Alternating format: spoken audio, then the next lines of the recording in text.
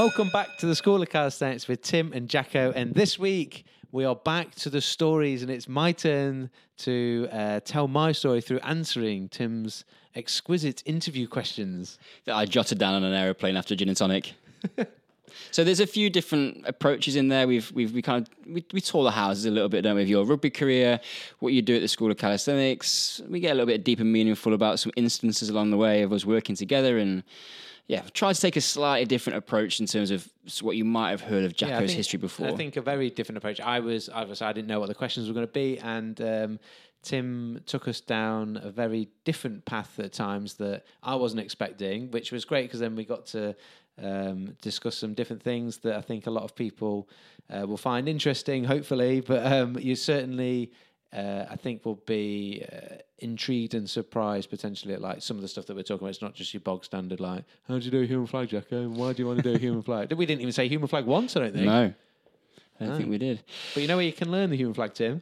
In the virtual classroom, Jacko. So if you want to start to progress your calisthenics training, you want to find out and get access to all of our best content. It's on there, on our platform for you. It's rating the movement-specific classrooms. We've got a community in there. There's workouts in there that you can follow, which are new and refreshed every week. There's playground time, so you can just go and have some fun with your training. It's all in there, and it's all available on the virtual classroom, and you can find that on our website, schoolofcalisthenics.com. And you're going to, after listening to this podcast, you're going to know me a little bit better, a little bit deeper, and then you can hang out with us in the virtual classroom community as well. So sit back and enjoy Jacko on the School of Calisthenics playground session. Welcome back to School of Calisthenics. It is another playground session, and these are funny, and I can't help but smile because it's an interview session where I am going to interview Mr. David Jackson about. I've got an extensive list of questions, some of which are more sensible than others. I just remember I did this the wrong way. I went first a few weeks ago, and actually, you seem to be reveling in this opportunity. I feel like I'm going to get grilled for some reason. Well, I knew this was coming up, and we were on a flight to South Africa fairly recently, and I thought I'd had a gin and tonic, and I've written a blog, I think, and I thought now this is a good time to write Jacko's interview questions. So we're going to take a journey at some point. We're going to try not to cover and repeat a lot of the stuff that we've talked about before. Some of it will come up because it's general themes. We've taken a more relaxed approach. We're on the sofa today. So for the visual learners. Is there anything that we can't talk about, Jacko? I think once on a podcast I spoke about some problem that I went to the doctor with that I don't know that you can go any lower than that, so I think we're fine. Okay, on to question 2 then. that was my opener. Oh, right. We'll see if we can shoehorn that in somewhere. Anyway, right. So I don't know if we're going to get the same responses to this one as people were like, I really enjoyed hearing Tim's story of how he got into coaching. First, I've put some points down as how do I want to conduct it, and I've put down make Jacko cry. That'll be good for the likes. Because you're an emotional guy. Sometimes I can cry. Yeah, it's one of many emotions that I am able to portray. I haven't cried at a workshop yet. No.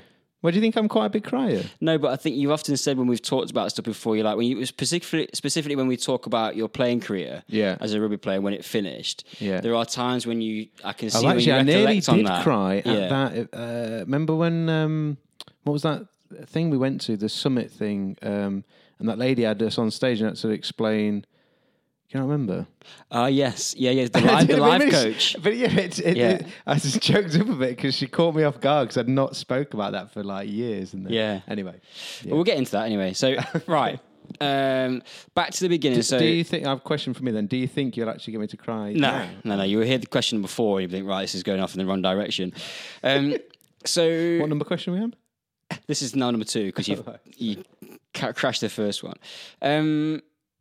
One thing I think that rugby has been a massive part of your life. Yes. So, like your identity for a long time. When you talk on podcasts before, you've been a rugby player since you were since 1988 when I got the Best Effort Award. Yeah. So how old were you? 6. Yeah. And then you finished your playing career when I was 31.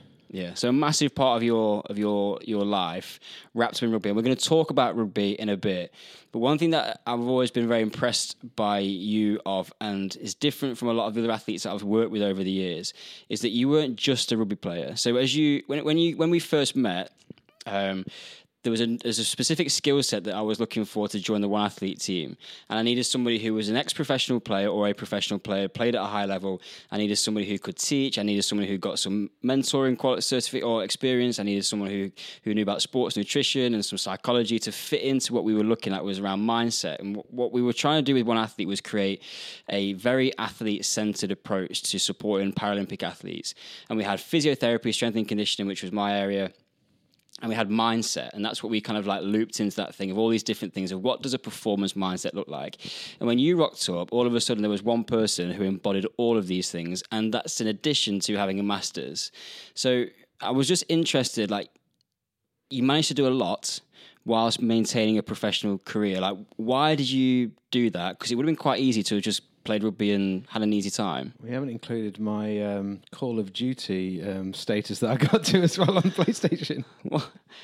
No, I wasted a lot of time as well. First, I'm surprised that you were impressed. That was nice. What I think, I don't know.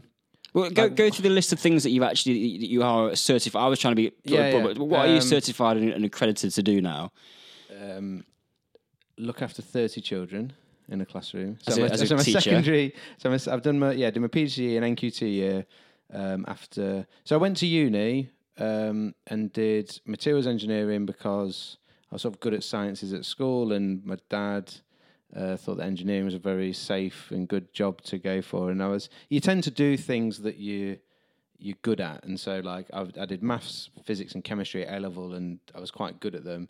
I think I like some of the things about sort of maths and science things that I liked was, particularly in maths, you knew if you had the answer right or wrong. So you didn't even have to wait to find out. And I was crap at English and other... We'll come to that. Well, I was a lot worse. I worked very hard on that. And so I got my first like professional contract when I was 18. I'd just gone to uni. And so I went to uni in Loughborough and was playing at Nottingham, so it was only about half an hour away, and that was actually one of the reasons I wanted to go to university where I was close to the club, because I wanted to carry on playing there. And then went through that. And why did I want to be a teacher? I don't know, my rugby was sort of a bit semi-professional then. It was I had a year when I finished my master's where I went sort of full time, but was doing some rugby coaching as part of that. We had to be we were doing coaching in the community as part of your contract, and I think I found it quite difficult only having rugby to focus on, and I actually worked I think a lot better when I had something else going rather than it being sort of all consuming. Because there's a fair bit as a professional athlete. There's a fair bit of dead time.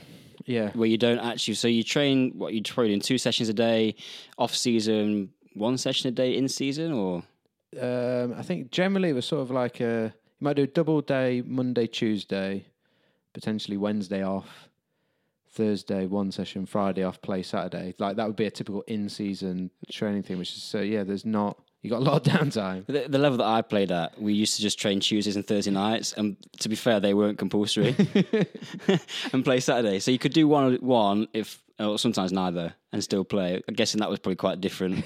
Yes, probably a little bit different. So then I went. Yeah, I did. I think I did teaching. I thought that would. Did you know what you wanted to do, or was it literally just a case of filling time and those things seemed like they would be? No, I think I knew I wanted. I think I liked teaching. I like helping people.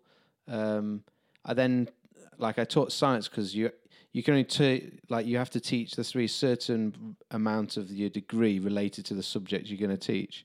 And I think I thought I wanted to teach science, and I like kids, and that was my mum's a maths teacher. I don't know if that played in. I don't know. Reflecting back on it, like exactly what I had a fantastic chemistry teacher at school, Mr. Goodridge, and he was a massive, I guess, inspiration to me. And I think that part of that was, I think a lot of people have. If you do experience a very good teacher when you're at school, like most people can probably name that teacher. Yeah. Like, when was the last time I saw him? 30 years ago or something. I can still or 20 years ago, and yeah, that I juggled that with rugby, which was tough. So at that point, when I did my NQT year, I was working in school 9 to 5. Or no, what school, 8 till 4, whatever, then doing your marking all afternoon, going straight to the rugby club and training. At that point, I had to sort of make up with all the other stuff that I was missing. I was training Monday, Tuesday, Wednesday, Thursday night. If we were playing Saturday, Friday night off, play Saturday, potentially doing some marking or planning on the bus on the away trip on the way down. Sunday, all day, like setting up all your classes and whatnot for the week before. And I don't know how. When I think back to that now, and I think about sometimes when we talk about being busy, like there was zero downtime at that point. And strangely enough, that was one of the best seasons I had rugby wise. But then things did change, because then after that I went back to going to full-time rugby, and then had a real, probably that was the most enjoyable part of my career then. And I think what I then realised was that it's good for me to have something else to focus on, not just the sport.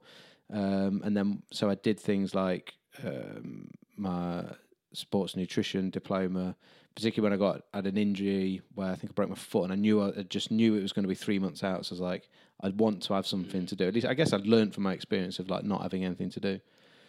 But you managed to, so you used the time quite wisely, and then accumulated some. Yeah, I felt like I was collecting just like certificates of like building up your record of achievement. Yeah, basically. But it's cool, coming in handy. I mean, that's what my kind of going towards, is that you use the time wisely, and you didn't necessarily know where it was going to go, but there was all of a sudden like it was amazing how we met, and then you literally couldn't have been a better jigsaw piece to fit into the one piece of the puzzle that we needed at the time, and then that was an onboard, because you've talked before about when you finished playing rugby, you actually came out of it fairly abruptly, and you didn't know what you were going to do, but it was a real like blessing in that sense of that we connected around the same time, and then you were able to jump on board straight away, and then train as a strength and conditioning coach on top of all of that. It was then we were able, that journey for us to start working together was facilitated by your experience and what you brought to the table. I think what you've made me just think, like having a few extra minutes then to reflect. I think what I actually really like is I like learning. I love learning. I love learning new things, whatever that might be. And actually, when I think of when I wasn't learning anything, then I was a bit lost, I guess. And whereas whether it was learning what you needed to teach in the classroom, or how to control the class, or this, that, the other, learning about the sports nutrition side of things, whether it was learning then about engineering that I'd done before, whether it was learning then when I went into S&C from a mindset perspective. I did a sports psychology diploma as well when I was playing rugby, and that was actually, I did that again when I was injured. I think that was when I broke my shoulder.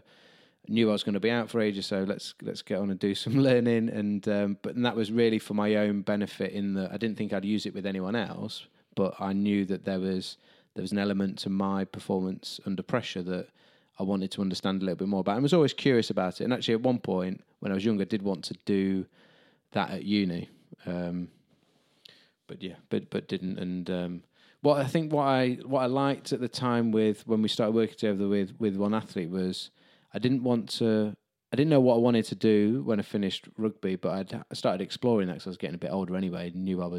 I just signed a 2-year contract, but I knew it was that might have been my last one, that type of thing.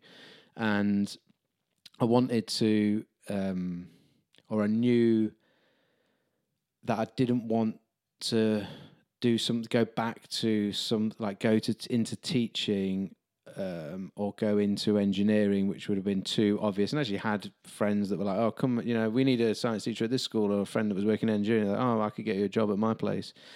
But that felt that all the experience that I'd learned in sport I wouldn't really be necessarily be able to apply. I didn't want that to go to waste. I felt like I had something to offer, and working in the one athlete team gave me the chance to use some of that experience to help others. And again, there was then another steep learning curve through the S&C course that I did, and under your mentorship of that.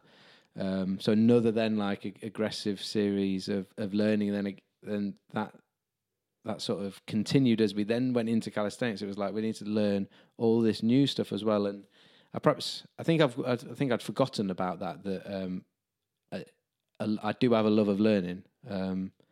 And then, with the calisthenics, we've got learning of the whole thing. But then we've got about the business. Like I've always liked the idea of, rather than working for someone else, like having my own business or being part of a business and learning how to do that. And we learn it through, at the moment, trial. We don't exactly go out and follow any textbooks. We learn it through trial and error. But the other thing, it gives us that opportunity, and then it also then ticks that box of like, interacting with people, helping other people to then learn something else as well. So it incorporates the teaching, it incorporates the science, it incorporates I was going to say learning. I think that calisthenics, or the school of calisthenics, and what we're about and what the values are about, are actually very much a reflection of the things that you get passionate about. So there is the teaching component of us coaching and on an education perspective. There's the science of movement and what we talk about from a training and strength and conditioning perspective. There's the mindset side of how we see redefining impossible. So actually, like, it is very much, I feel like the what we're about as a school is very reflective of you, and I think you've really been able to bring your skills to the forefront as the business has grown, and we've become about. We actually talked about it to someone today. It started off because we wanted to do something cool, but it's actually now we've got a vehicle where we can bring in things which are also really important, like performance mindset and how we see our approach to eating and nutrition and food. All of those things are very central to who you are as a person. The business now is a representation and moving forward because you're skilled and knowledgeable and like learning about those areas as well. I guess I feel really fortunate that you was doing all those things not knowing. The same with you, or everything you did before with your coaching and everything before we'd started doing calisthenics and started the school of calisthenics, to now feel like all those things are coming together in this one vehicle and to be able to use them and also continue to do the things that you'd like to do. So liking learning, liking interacting with people, and we get to do it in such many different mediums these days. Of like, we get to learn about business, but we get to learn about the body, we get to learn about like the specifics of calisthenics training, but we also get to learn about customers and about customer service, or we get to learn about the business. We get to actually then interact with people in person on I still find like the interaction that you get through social media fascinating. Even I find it fascinating how some people don't like it and some people do. And there's obviously like certain things that do get bad when there's been some things about it. But the human interaction that we get and being able to help people in all, like it's crazy the spread that you can get through the internet around the world. That's. Or it brings a smile. When you go on Instagram and you flick a live on, it's like, hey, I'm so-and-so from Germany or Brazil. And like, it's mad to just think that actually, and particularly on those lives, you're like, it's actually happening there and then. And like, it's mind blowing, but it's cool. It's a privilege for us. Perfect. So the next question, we're going to deviate slightly from our fairly detailed start. Yeah. When I first met you... That was very serious then, wasn't it? Well, I thought I'd set the right tone, so we're going to go deviate slightly. Sorry. No, go on. Oh, it's your interview, Dave, say what you like. Okay, yeah. I'm just here to facilitate the people. I'm interested to know what you... I feel like I can be... So you could meet me on 2 different days or different parts of the day, and someone could there's a serious Dave, Jacko, that sometimes used to be like when telling kids off at school, and then there's the other there's sort of jovial and. You I'm just interested you to reflect that back. What is that like? You can be fairly split personality, and I think I've learned that when I need to just not be so closely it's not to not be around you, but there's times when I can't put pressure on you because you're just going to kick back, and you I can see when your plate is full, shall we say, and then the other times when you're in that more relaxed state, then yes, giggles all the way. don't want to swear. There's a word that comes before that. But anyway, so on to more jovial things. When I first met you, there's a friend of mine that I went to university with, lives in Nottingham. And I said, he was a Nottingham rugby fan, used to come and watch you guys play. I know where this is going. And I said to him, oh yeah, Jacko, David Jackson, I was starting to work with Jacko, he's just joined our team. And he replied very simply with 5 words, best haircut in world rugby. Guilty as charged. Describe for the people listening, David, what was he referring to? He was referring to something that the likes of Chris Waddle, Pat Sharp, I once had someone bought me a T-shirt that had a picture of Jesus on, and it said "haircut of the mullet, haircut of the gods." I mean, so yes, I sported a mullet for a couple of years during my best rugby days. In fact, the two coincided. When I was rubbish, I had short hair. When I was good, I had it was still short at the front and sides, but long at the back. Business at the front, party at the back. I was going to say, what's the slogan? Yeah, absolutely. Business at the front, party at the back. So it's quite a prestigious title, best haircut. And Paddy was a big rugby fan, so World Rugby, the best haircut. So what is the mindset behind a professional sports person who goes, because it wasn't like a half attempt mullet, it was a full blown shoulder length mullet. Well, it took time, Tim. You can't rush these things. But why did you grow? This is the question. Why did you grow a mullet in the first place? Attention. I've got to do it. Why not? It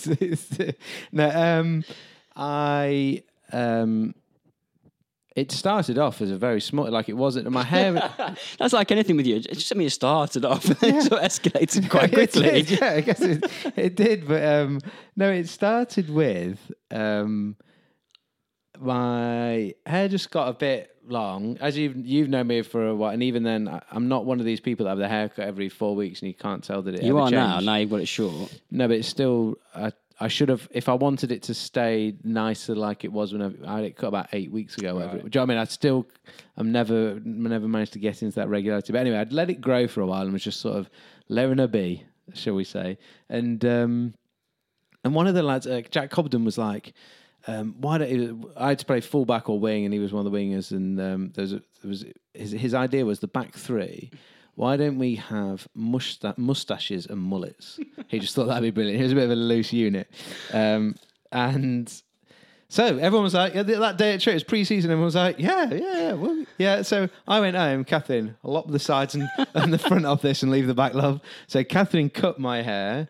With a pair of clippers? Yeah. Amazing. And one other thing, I think actually she had been cutting my hair for quite a while. If you ask her, she'd say she's fantastic at cutting my hair.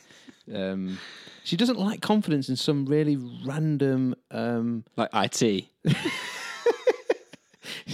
She might lack confidence in certain areas that she's actually quite competent, and then doesn't lack confidence in things like haircuts. Let's not descend into criticism of your wife's best features. I mean, she won't listen to this anyway. And then I then come to train the next day, and obviously I'm the only one. The mustache never took off, but apart from in November. But so I then turn up, and I'm the only one with the mullet. And it was very much to Catherine like, just do it. Like she's like, I was like, just do it for one day, and we'll shave it, just go back to normal the next day. And then it got such a received with such I can't think of a good word, but it was well received, shall we say, within the ranks.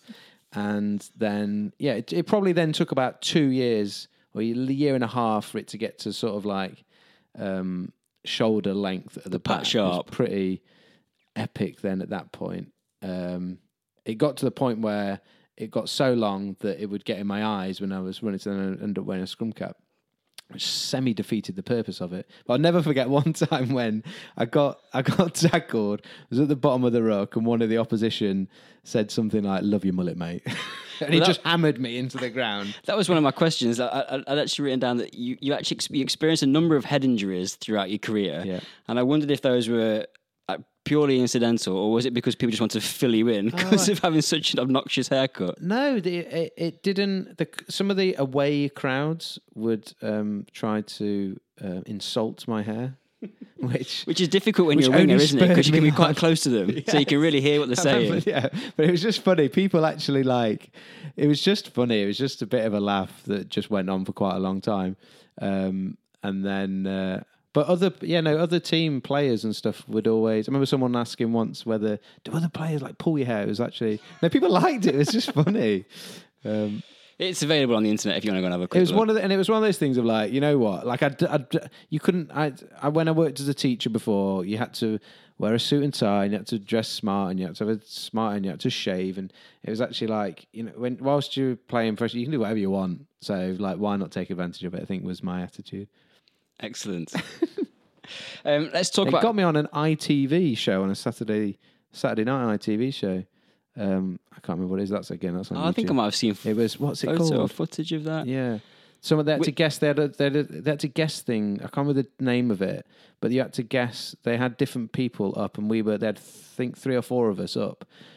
3 of us with mullets and one with a fake mullet on, and the someone from Coronation Street. There was the lady had to guess whose mullet was fake. So one of the things let's talk about School of Calisthenics a little bit, and we might delve into some other bits around coaching and some of the sort of performance-related things from a career. But you are very much at the helm of social media at the School of Calisthenics. It's your baby. It has been since day one. I flit in and out when. I have one of those relationships with social media, which is a little bit sort of love-hate. Yeah. And you're very consistent with it. And when I complain about it or get frustrated with it for whatever reason, because it's the sort of landscape that it is, you're always very sort of steady. But you started. Were you one of the first rugby players to be on social? I got on back in the day? Twitter early doors.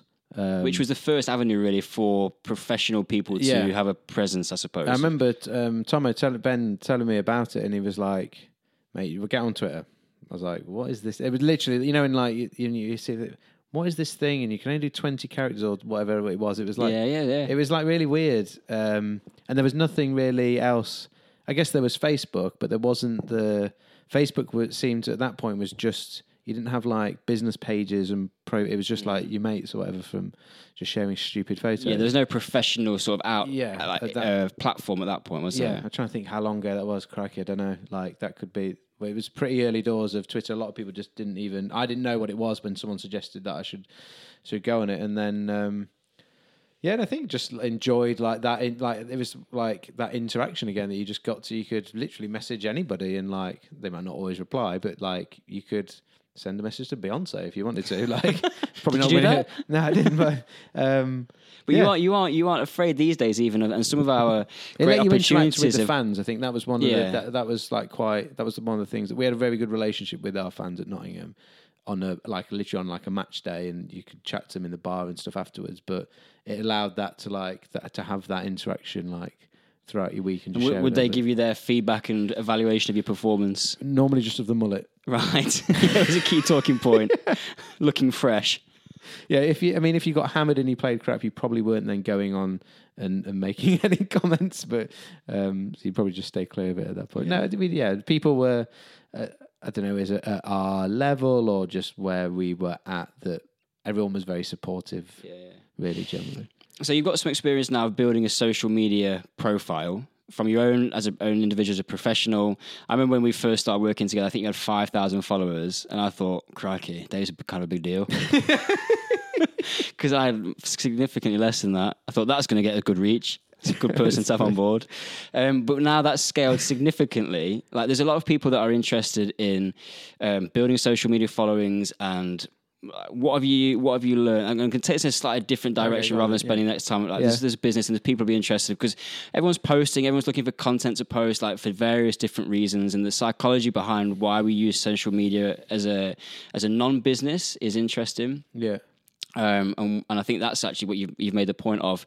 You enjoyed the interaction and identifying what it is that you enjoy about social. I think is important in terms of making sure that add value to your life. Yeah. Because it can be quite it can take a lot of energy and attention away from other things potentially. Yeah. So what have you learned about social, building followings? What does it look? How do you feel about it like now, because it's a big part of your life and what you do at the School of Calisthenics? Yeah, I think firstly, like we both do that. So, but I guess as things have like scaled, like that's just become one of like aspects of one of the roles that I take a lead on or whatever, in terms of scheduling posts and deciding the type of things that we put up or whatever. But we're both in there engaging with the people and the messages and the comments and all that sort of thing. Yeah, no, I think I find it interesting. I guess it's one of those things that it ticks those two things that we come back to, and this is now becoming a therapy session because I didn't even know this, but it's making me realise it, that I like learning. So you're learning like about the platform and what works and what is, before you know what social media is, you don't even know what it is. So you're learning. It's like it's trial and error.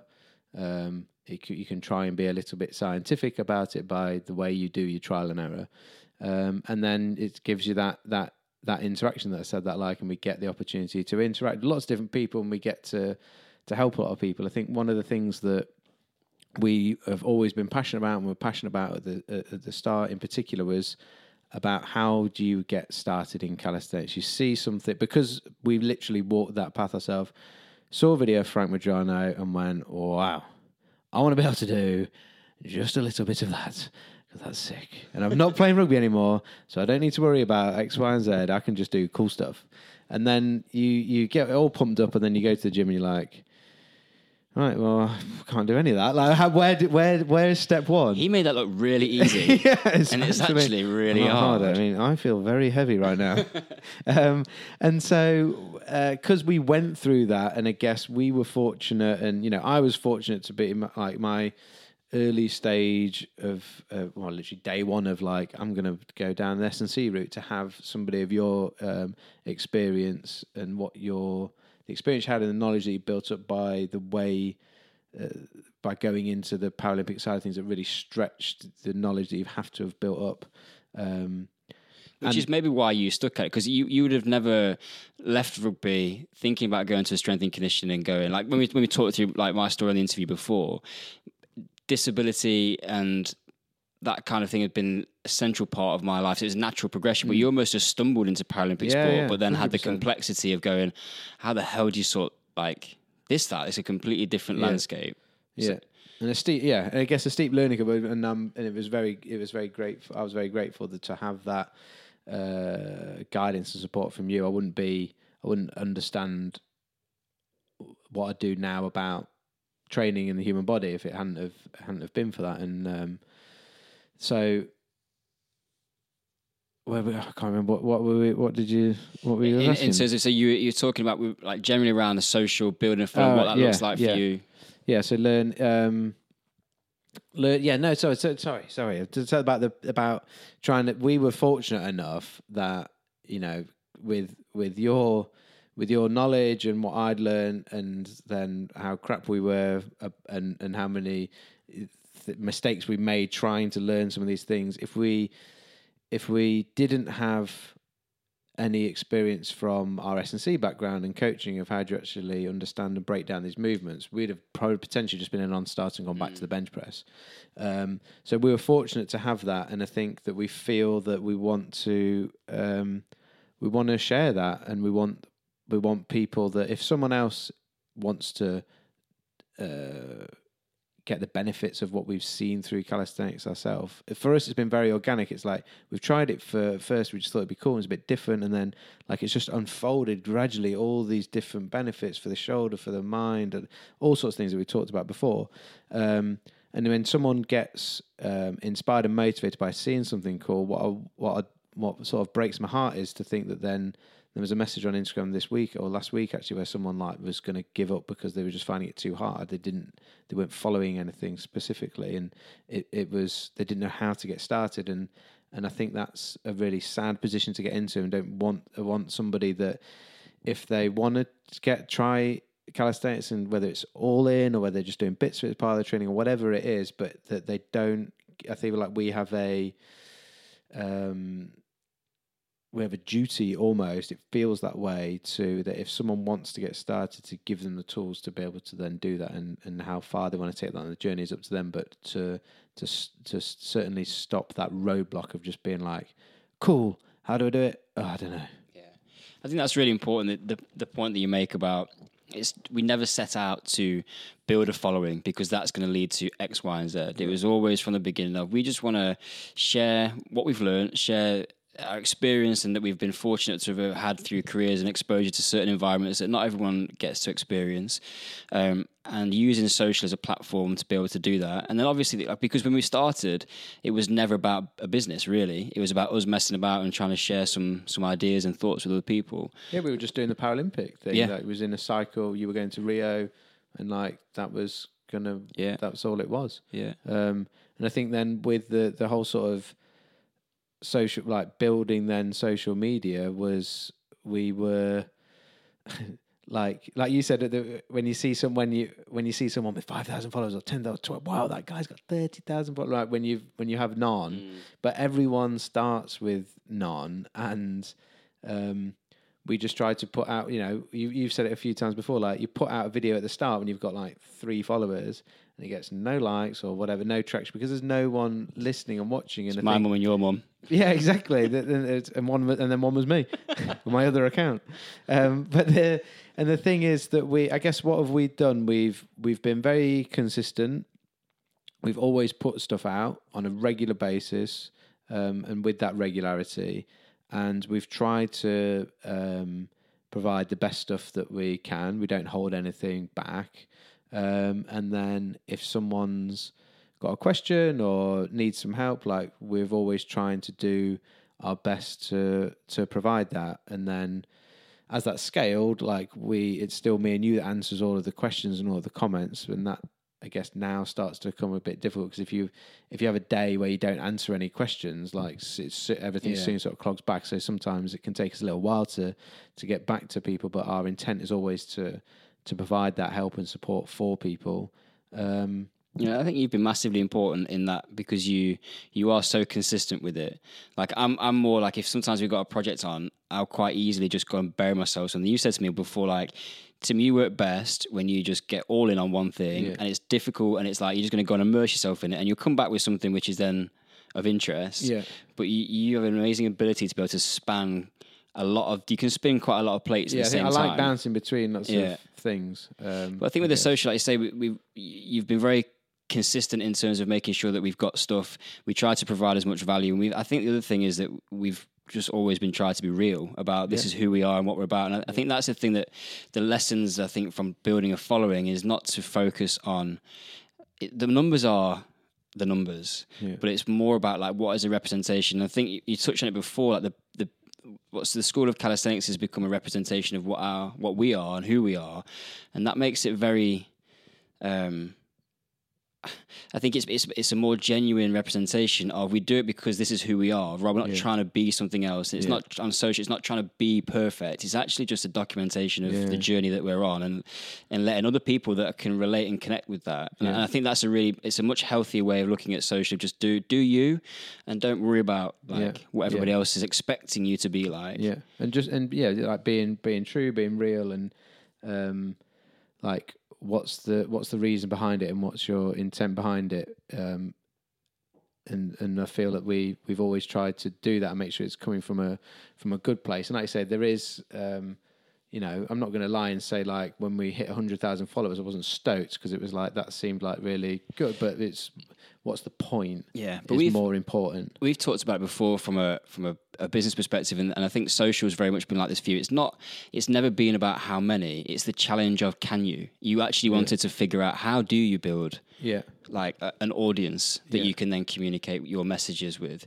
And I think that's where that I see that drive in you of understanding. Like, we joke about the algorithm, but that actually is that's of interest to you. You kind of want to understand, what are Facebook doing with an algorithm, and how what are they prioritizing? Probably not to the like level potentially should do more of. But some people will say, ignore the algorithm, turn up every day and put good content out. Exactly. That's the best thing.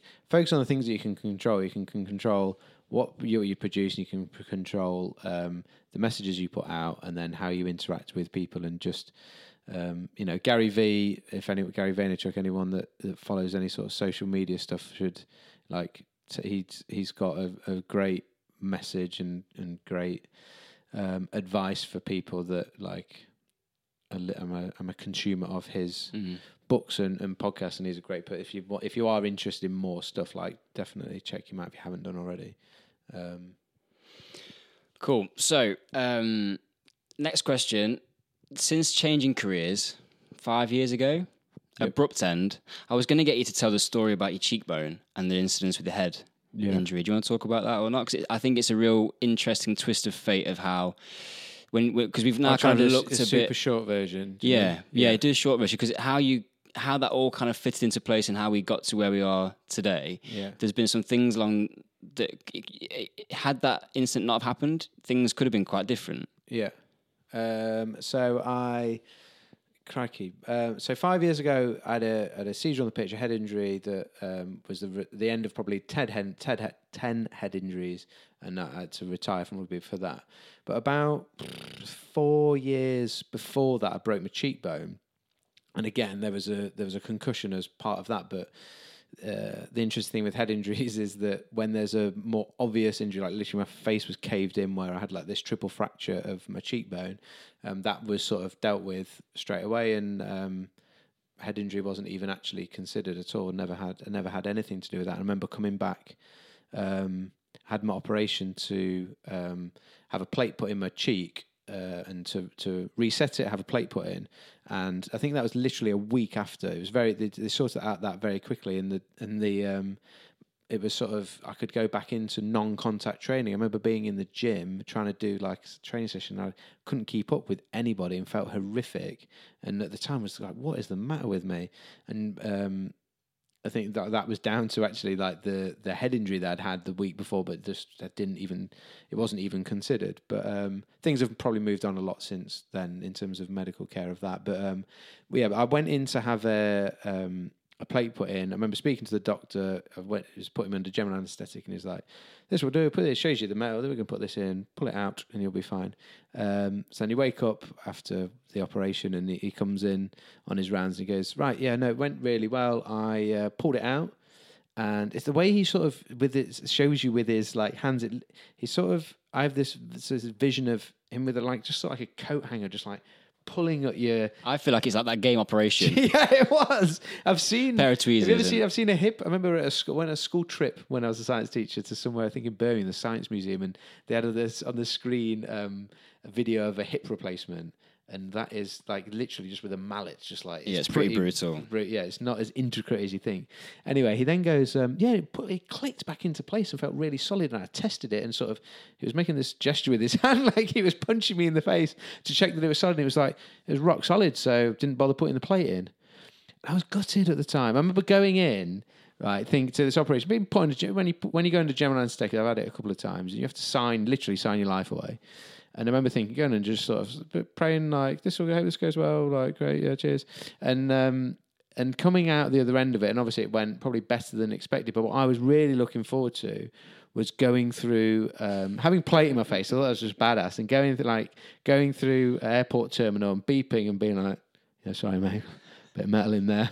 It's the rugby mentality, isn't it? And one of my friends had done a little. I don't think he'd done it on Adobe. It maybe done it on clip art. It wasn't that great, but like a picture of like half Terminator, half me. And then I had to obviously let him down to say that no, I'm actually just a normal bloke now. I have no metal. And the relevance of that story is then, so 3 or 4 years later, when I had a head injury, I went for months and months trying to get back to playing, and in it nothing was happening. And I was being told that actually there was nothing. I had a CT scan and there was nothing wrong with it, and maybe just some bruising that was fine. And I was getting then to a point where I couldn't shift any of my symptoms, and I felt like I was going to get I was starting to get worried that I was going to get pushed, because I wasn't going to be strong enough to put my hand up and go, look guys, I'm not right. Like, I'm going to retire and quit. I needed someone to sort of take that off me. I didn't want to do it myself. Well, that's the rugby mentality, isn't it? If you just come on, crack on, yeah, be all right. And so I was worried, but I was worried, but didn't sort of say it to anyone that what would happen would be I'd end up going back on the pitch and not be right. And if I'm honest, I can remember a game where that had happened that I knew I wasn't right, but I played and thankfully it was all right at the time. But I ended up I got pushed into a new doctor who then they ask you some questions when you normally they ask you like now they'll ask you pitch side to see if you can go back. Things like, can you count back from 100 in 7? So 100, 93, 86, 79, did it like that.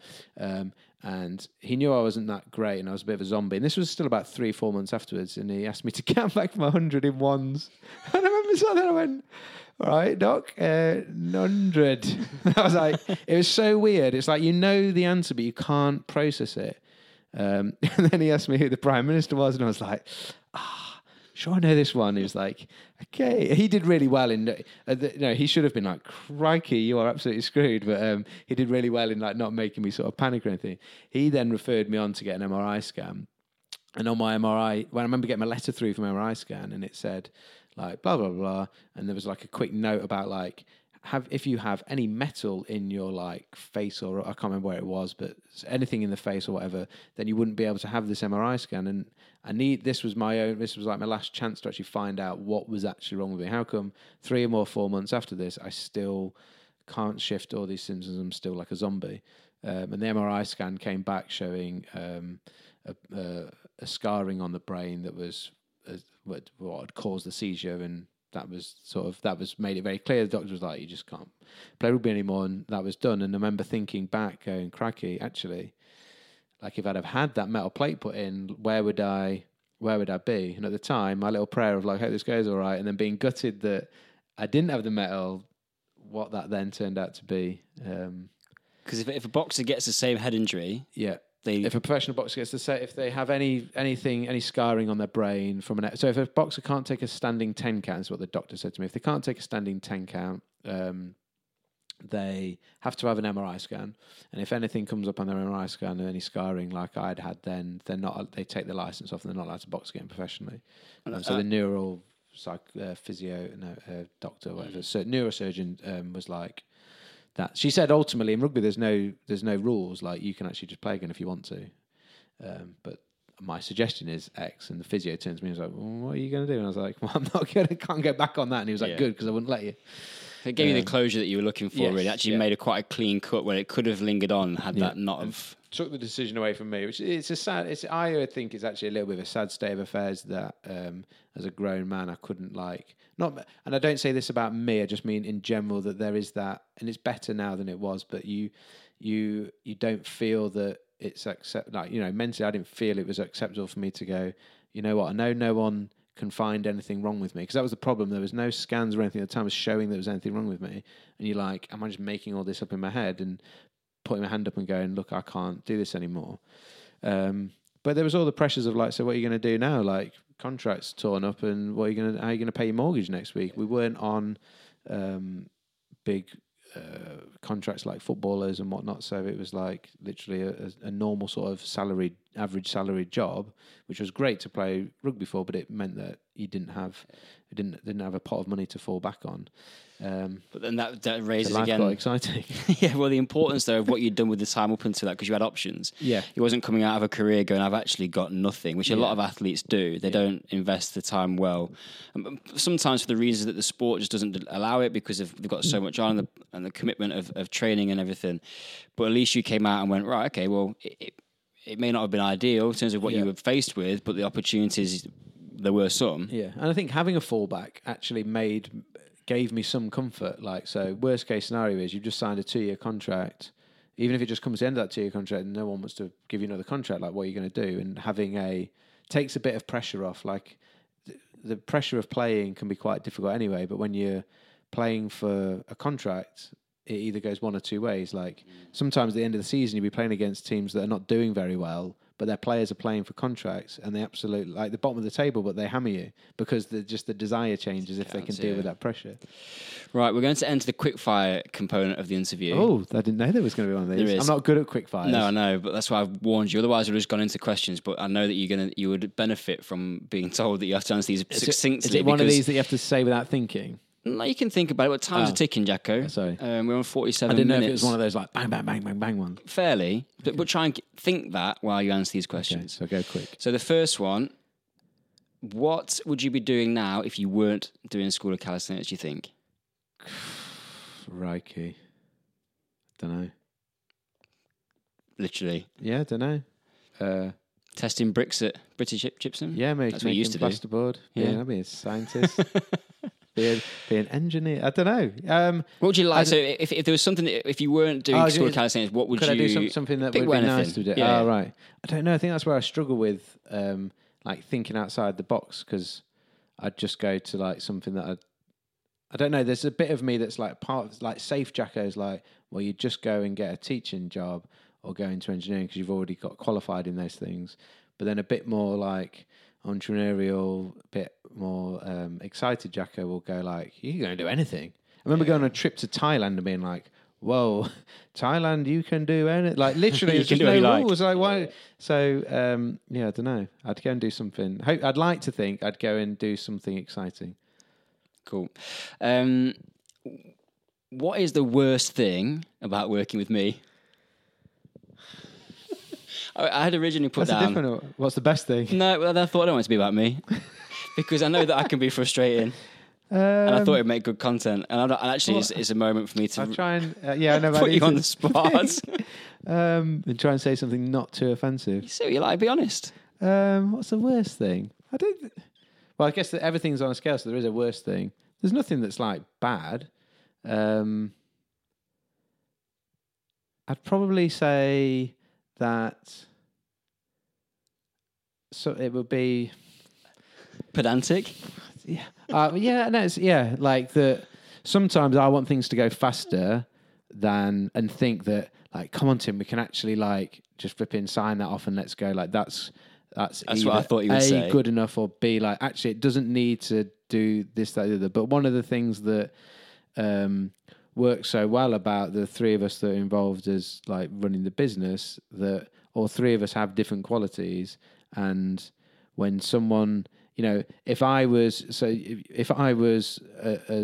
much a perfectionist as you were, then we'd probably never get anything going. We'd still be at the drawing board. But then equally, if you were the same as me, everything would have the worst spelling mistakes and nothing would make any sense. And we'd have loads of stuff out there, but it'd all be rubbish. So we find a happy medium, which is nice. It's nice that, because rather than have strengths and weaknesses, they just cut both. They're not now strengths and weaknesses. They're just tools that help move the thing forward. Yeah, I thought that's what you would say. I feel like that's what I do. I generally am sort of like quite pedantic and can put the brakes on and stuff. But sometimes, but that's what's needed. Sometimes you can, but and same the other way around. Yeah. Right, you're not allowed to give me a noisy sort of on-brand answer to this question about enjoying the journey. Right? I want to know if you were in the Matrix Film 1, and you could sit in a chair and someone would stick a needle in the back of your head and instantly teach you a skill. And I know this is against everything that we promote about enjoying the journey, but if you could have one skill right now... do you mean in terms of calisthenics? No, anything. Oh. Mastery of anything, what would it be? So not like a superhuman, not like a time traveler. No, like literally. Like, so in the Matrix, he learns Kung Fu, like straight away, and he's like master level Kung Fu. Like it's a long time since I watched Matrix. I should have, context. So yeah, any skill, but something of a human level. That's a good question. I don't know.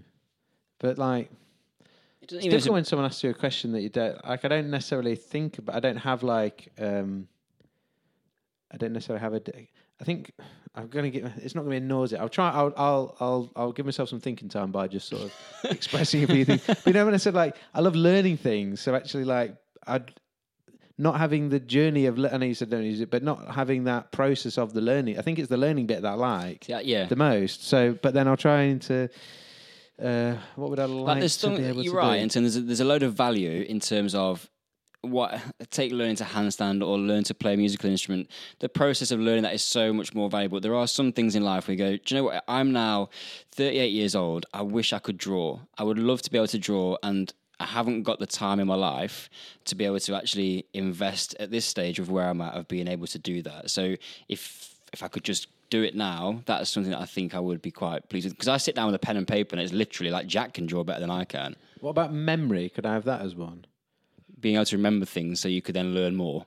No, but not necessarily. Yeah, not necessarily remember things so I can learn more, but remember things so that I can be a lot. Like I can't even remember birthdays. What about spelling? No, because I can get by. You can buy the odd. You can get by the odd spelling People mistake. know what they mean. Yeah, exactly. You showed. What was that thing you showed at the seminar where you put all the words in the wrong order? People still read it. Yeah, the neurochunking. You don't actually need all the letters because you can recognise them by chunks. That's the approach. As long as I put enough letters down in some sort of order, people will get there. Dave still thinks that I should give him a computer because he's dyslexic. I'm a non-diagnosed dyslexic. But memory. Okay. My memory is bad for like just stuff. Yeah. Perfect. Not glamorous, but important. Yeah, I don't think I've got I don't think I've got a glamorous one though. Fine, you do you. Last question then. Important values in life.